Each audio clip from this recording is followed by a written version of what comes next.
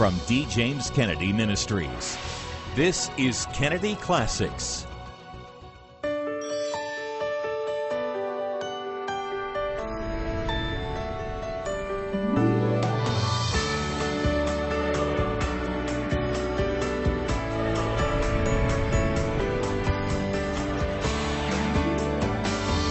Welcome to Kennedy Classics. Hello, I'm Frank Wright, president of D. James Kennedy Ministries, where we are standing for truth and defending your freedom. Welcome to the first Kennedy Classics of 2018, and Happy New Year. Be sure to take some time to visit our ministry website, where you can find all kinds of great digital, audio, video, and print resources. It's all available online at djkm.org. I personally am a believer in long engagements. Many young people who fall in love and quickly become engaged tend to jump into marriage without fully knowing one another. The benefits of a long engagement are rather simple. You can take the time to see your future spouse's true character. One of the ways to discover their character is during moments of stress or even adversity. Maybe it happens while navigating through a hectic airport, on a stressful and taxing road trip, or maybe it's the death of a loved one that reveals your partner's true self. As James Lane Allen once said, adversity does not build character, it reveals it.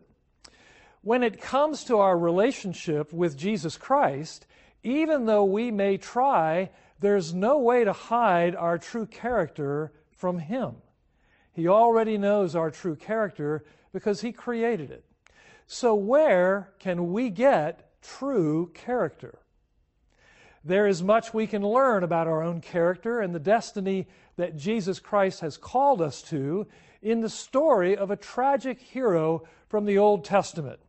Dr. Kennedy strengthens our faith in his message, Character and Destiny.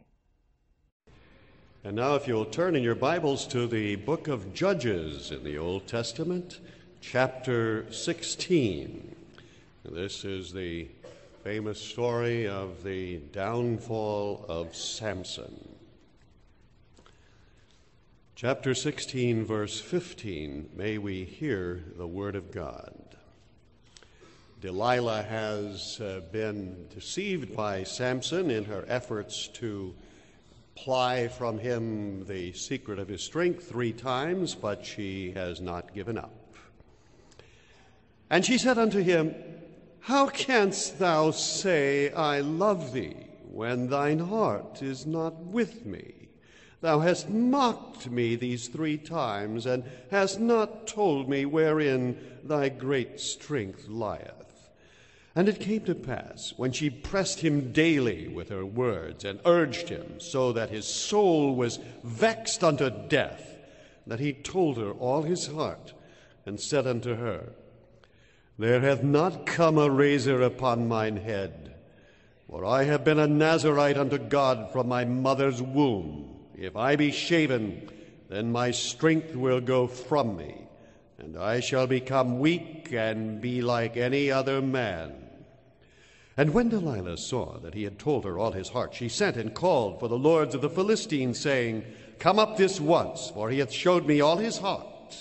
Then the lords of the Philistines came up unto her, and brought money in their hand.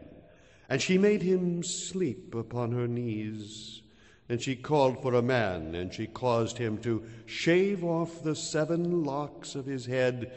And she began to afflict him, and his strength went from him. And she said, The Philistines be upon thee, Samson. And he awoke out of his sleep and said, I will go out as at other times before, and shake myself. And he wist not that the Lord was departed from him.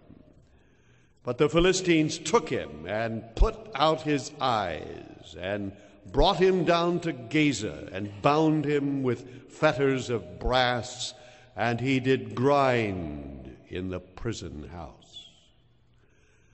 And may God speak to us today through this famous story from Holy Writ, and may God's name ever be blessed. Amen. He was remarkable in so many ways. His birth was announced by an angel. He was to be a Nazirite, separated unto God. No razor was to touch his hair, and no strong drink was to touch his lips. He was to be consecrated holy unto the Almighty. The purpose, he was to deliver his people Israel from the tyranny of the Philistines, from the children of Crete that now lived in the land. And this was his great undertaking, and he did it for 20 years. Sometimes we know nothing about Samson except Samson and Delilah. But for 20 years he judged Israel. There's more written about him than any of the other judges in the book of Judges. And yet it's interesting that all we remember him for is his encounter with Delilah. You see, Samson had two major character flaws. The first one was that he had an eye for the women. And the second was that he had a self-confidence which caused him to flirt with temptation. Now, if ever a man could say that he had a right to be self-confident, it was Samson, the strongest man that ever lived. Why, with the jawbone of an ass, he slew 1,000 Philistines. Now that was a man's man, to say the least. Heaps upon heaps, with a jawbone of an asp, have I slain 1,000 Philistines. And yet one little woman overwhelmed him.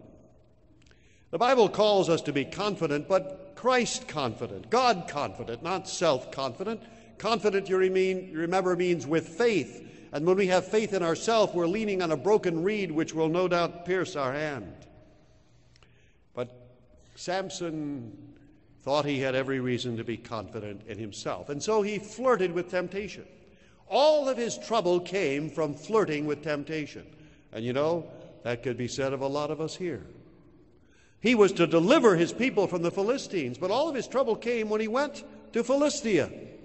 And he visited the various cities of Philistia, and every time he got into trouble. First, he fell in love with a woman that pleased him well and married her, and that led to all sorts of problems. And then, again, he met a harlot, and there he lost his consecration, almost lost his life.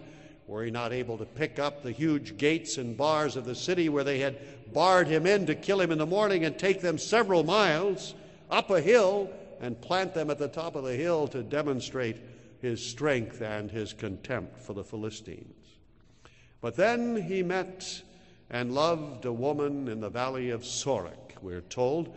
Now, where was the valley of Sorek? Well, that is and was a valley that goes right down from Jerusalem right to, where would you guess?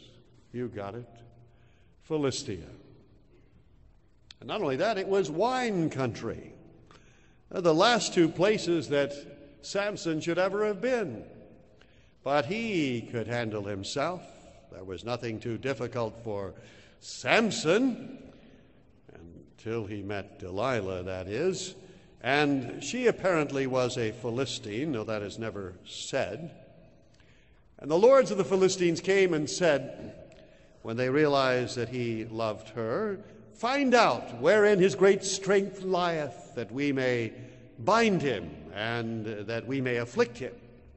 And so Delilah said, "Tell me, I pray thee, where thy great strength lieth, and wherein thou might be bound."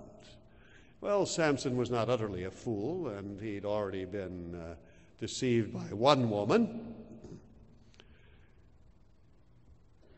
You remember when his wife told the Philistines the secret to his riddle, Samson was furious and said, "If you had not plowed with my heifer, you had not known my riddle."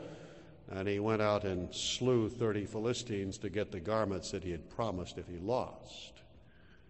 And he said, if you bind me with 7 withs that have never been dried, then I shall be weak and as any other man. And so she thus bound him, and then she cried out while he was asleep, the Philistines be upon thee, Samson. And he awakened, stood up and shook himself, and broke the 7 withs as if they were tow that had touched the fire, we're told. And the Philistines fled, as was their custom in the presence of Samson. And she said to him, thou hast mocked me and hast lied to me. Now tell me, I pray thee, wherein lieth thy great strength?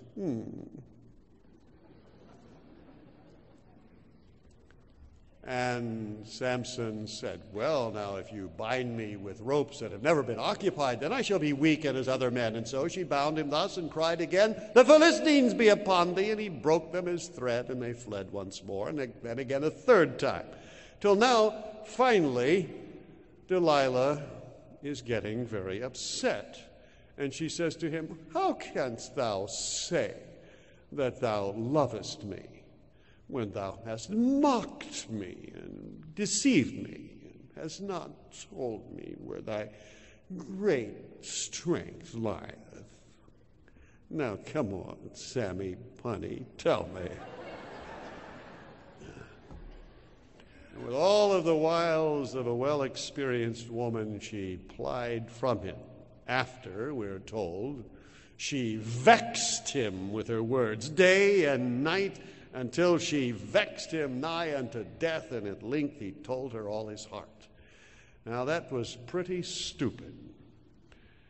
So we see that in spite of his great strength, he lacked good moral discernment in ever telling her something like that, and fell into a trap that even a schoolboy might have had enough sense to avoid.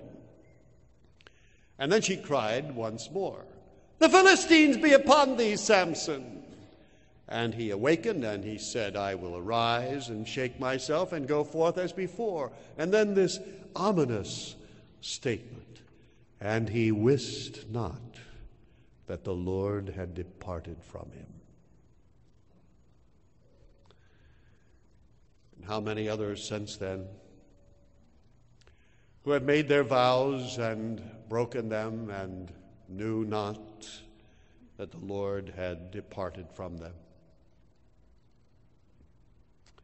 And they took him down to Gaza and bound him with fetters of brass and set him to grinding out corn in the mill.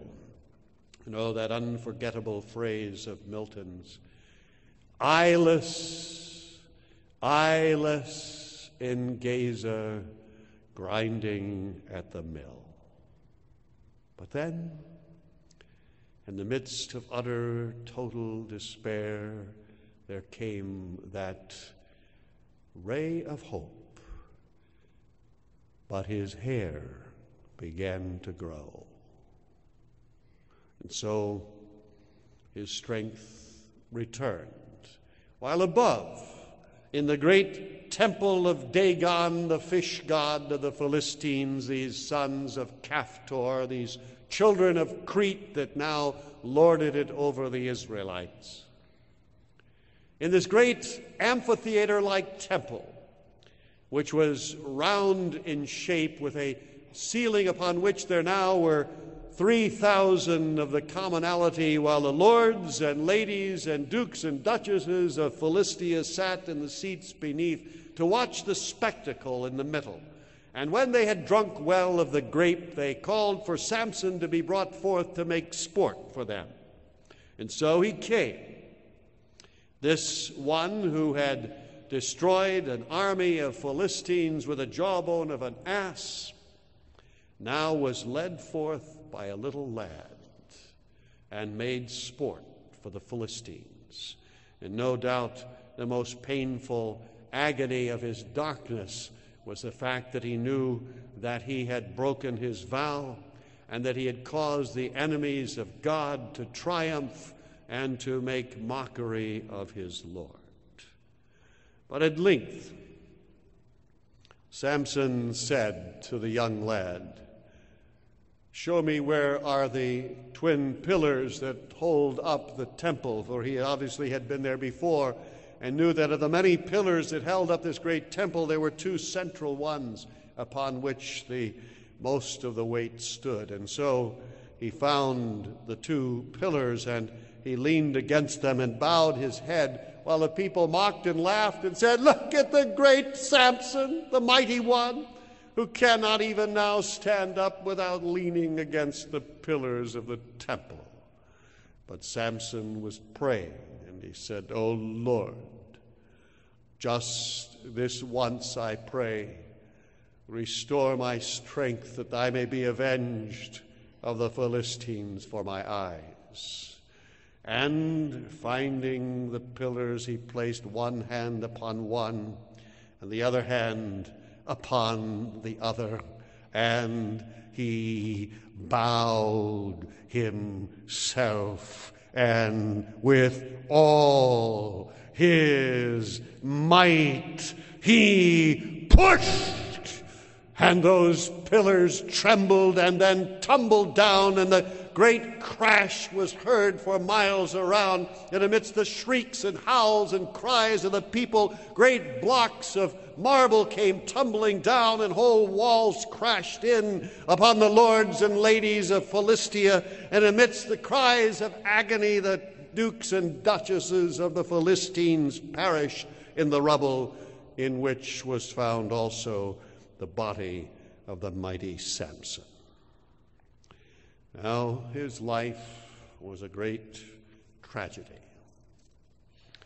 And what can we learn from this life which had such great potential, which went awry? Well, in a certain way, he was a picture of Christ, a very, very imperfect picture. But Christ also had his birth announced by angels. He also was consecrated unto God. He also had a great calling. His calling also was to deliver the people of God, not from the tyranny of the Philistines, but from the tyranny of sin. And yet Christ never violated his vows. He never compromised his consecration, but lived a spotless, sinless life all of his days. And on that day when he too, there in the temple of the devil upon a cross with outstretched arms, Christ, that greater than Samson, pressed upon the columns that upheld the very kingdom of evil, and with a mighty push they went down, and Christ did what he came to do. He destroyed the works of Satan. Samson is also a better picture and type of every Christian. We too have been chosen by God. We too have been called to a high and noble calling. We too have been consecrated and set apart unto God, to a holy life, to a God who has said, "Come ye apart, and be ye separate, and touch not the unclean thing. And I will receive you, and I will be a God unto you, saith the Lord Almighty." And we have a great and glorious calling as well, to deliver people not from the tyranny of the Philistines, but from the tyranny of sin and the eternal death that awaits them. We have not the might of muscle that Samson had, but we have something more powerful. We have the gospel of Jesus Christ, which is the power of God, the dunamis, the dynamite of God. And yet, tragically, like Samson and unlike Christ, too many of us have violated our vows, have compromised our consecration, have flirted with sin, and have fallen before it. The Bible is very clear about temptation. There is a theological word that describes what we're supposed to do about temptation, and I want you to remember it. I want you never, ever to forget it. It's not all that difficult. I think it should be understandable by everyone. And that is, whenever you are confronted with temptation, remember this word: run like crazy.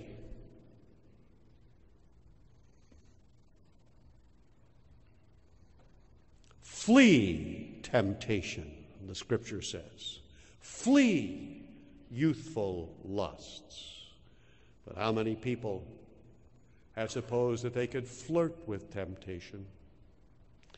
How many among the army of addicts to alcohol, tobacco, drugs have thought they could flirt with temptation? It will never get the best of me. And they have fallen ignominiously on their faces before it. How many have flirted with sexual temptations and found themselves falling headlong into an abyss of sin that has ruined their life? Yes, we have compromised our consecration. And consequently, we have missed out on the high calling that God has given to us. Moody said that, give me 10 men that love nothing but God and hate nothing but sin, and I'll change the world. And I believe that right here in this church there are enough people, if we were wholly sold out to Christ, if we loved nothing but God and hated nothing but sin, we could change this world. How is it with your consecration, my friend? Have you compromised it? I wonder how many here who are like Samson, who wist not, who knew not that the Lord had departed from him. Ah, my friend, are you missing out on the great call, the great purpose that God has for you? You are an ambassador plenipotentiary, fully endued with a power greater than Samson's, to a calling higher than his. Ah, my friends, let us not, like Samson, because of dalliance with sin, fail of our calling as well. May we pray. Heavenly Father,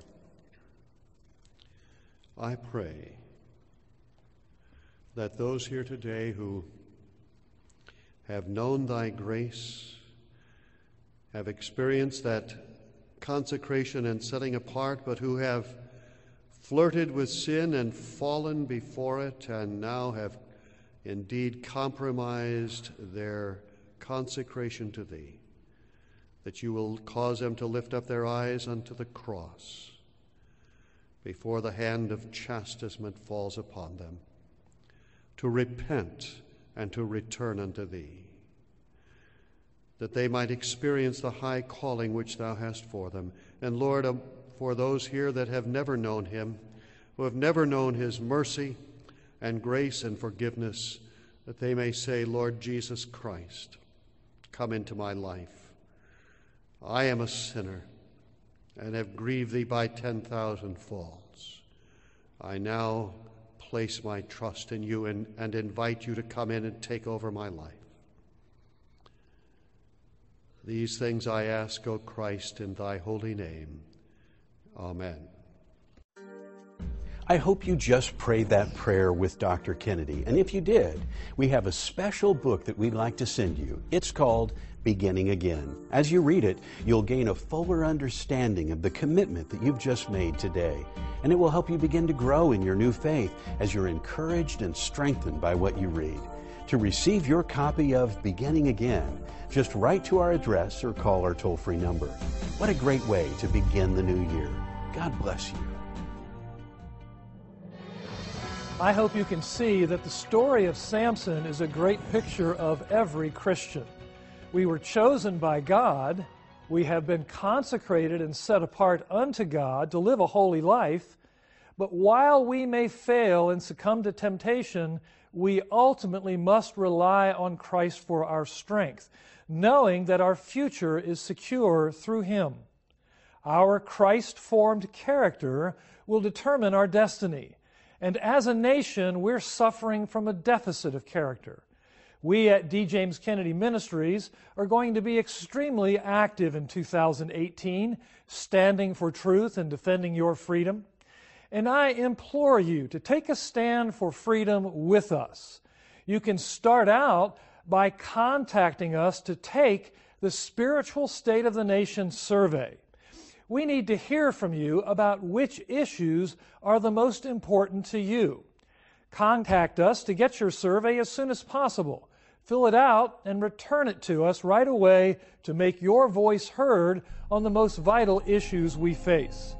To request your survey, simply write to us at D. James Kennedy Ministries, Box 11164, Fort Lauderdale, Florida 33339, or call toll-free 888-332-3069.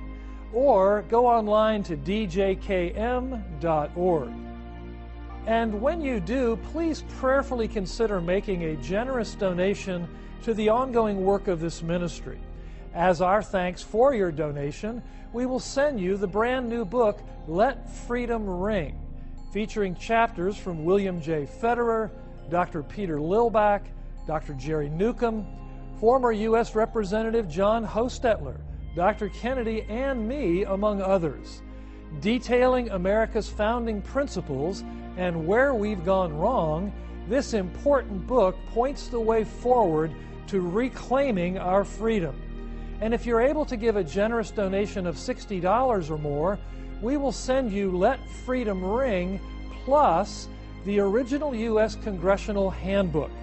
This one-of-a-kind guide, presented by the D. James Kennedy Center for Christian Statesmanship, includes crucial information on each member of Congress, contact information for their key staffers, and it equips you with everything you need to know to be responsible and active in the cause of biblical truth. Contact us right away to receive your Spiritual State of the Nation survey to let your voice be heard. And please consider including a generous donation so we can send you the new book, Let Freedom Ring, as our thanks.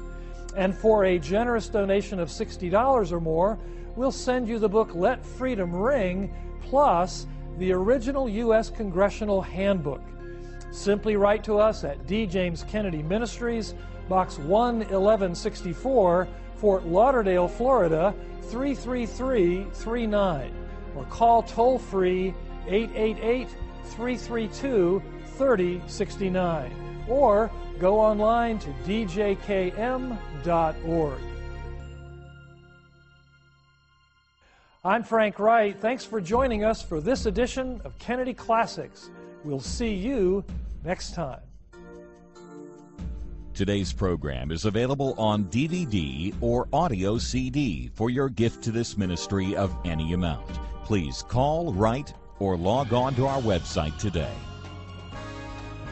This has been a production of D. James Kennedy Ministries.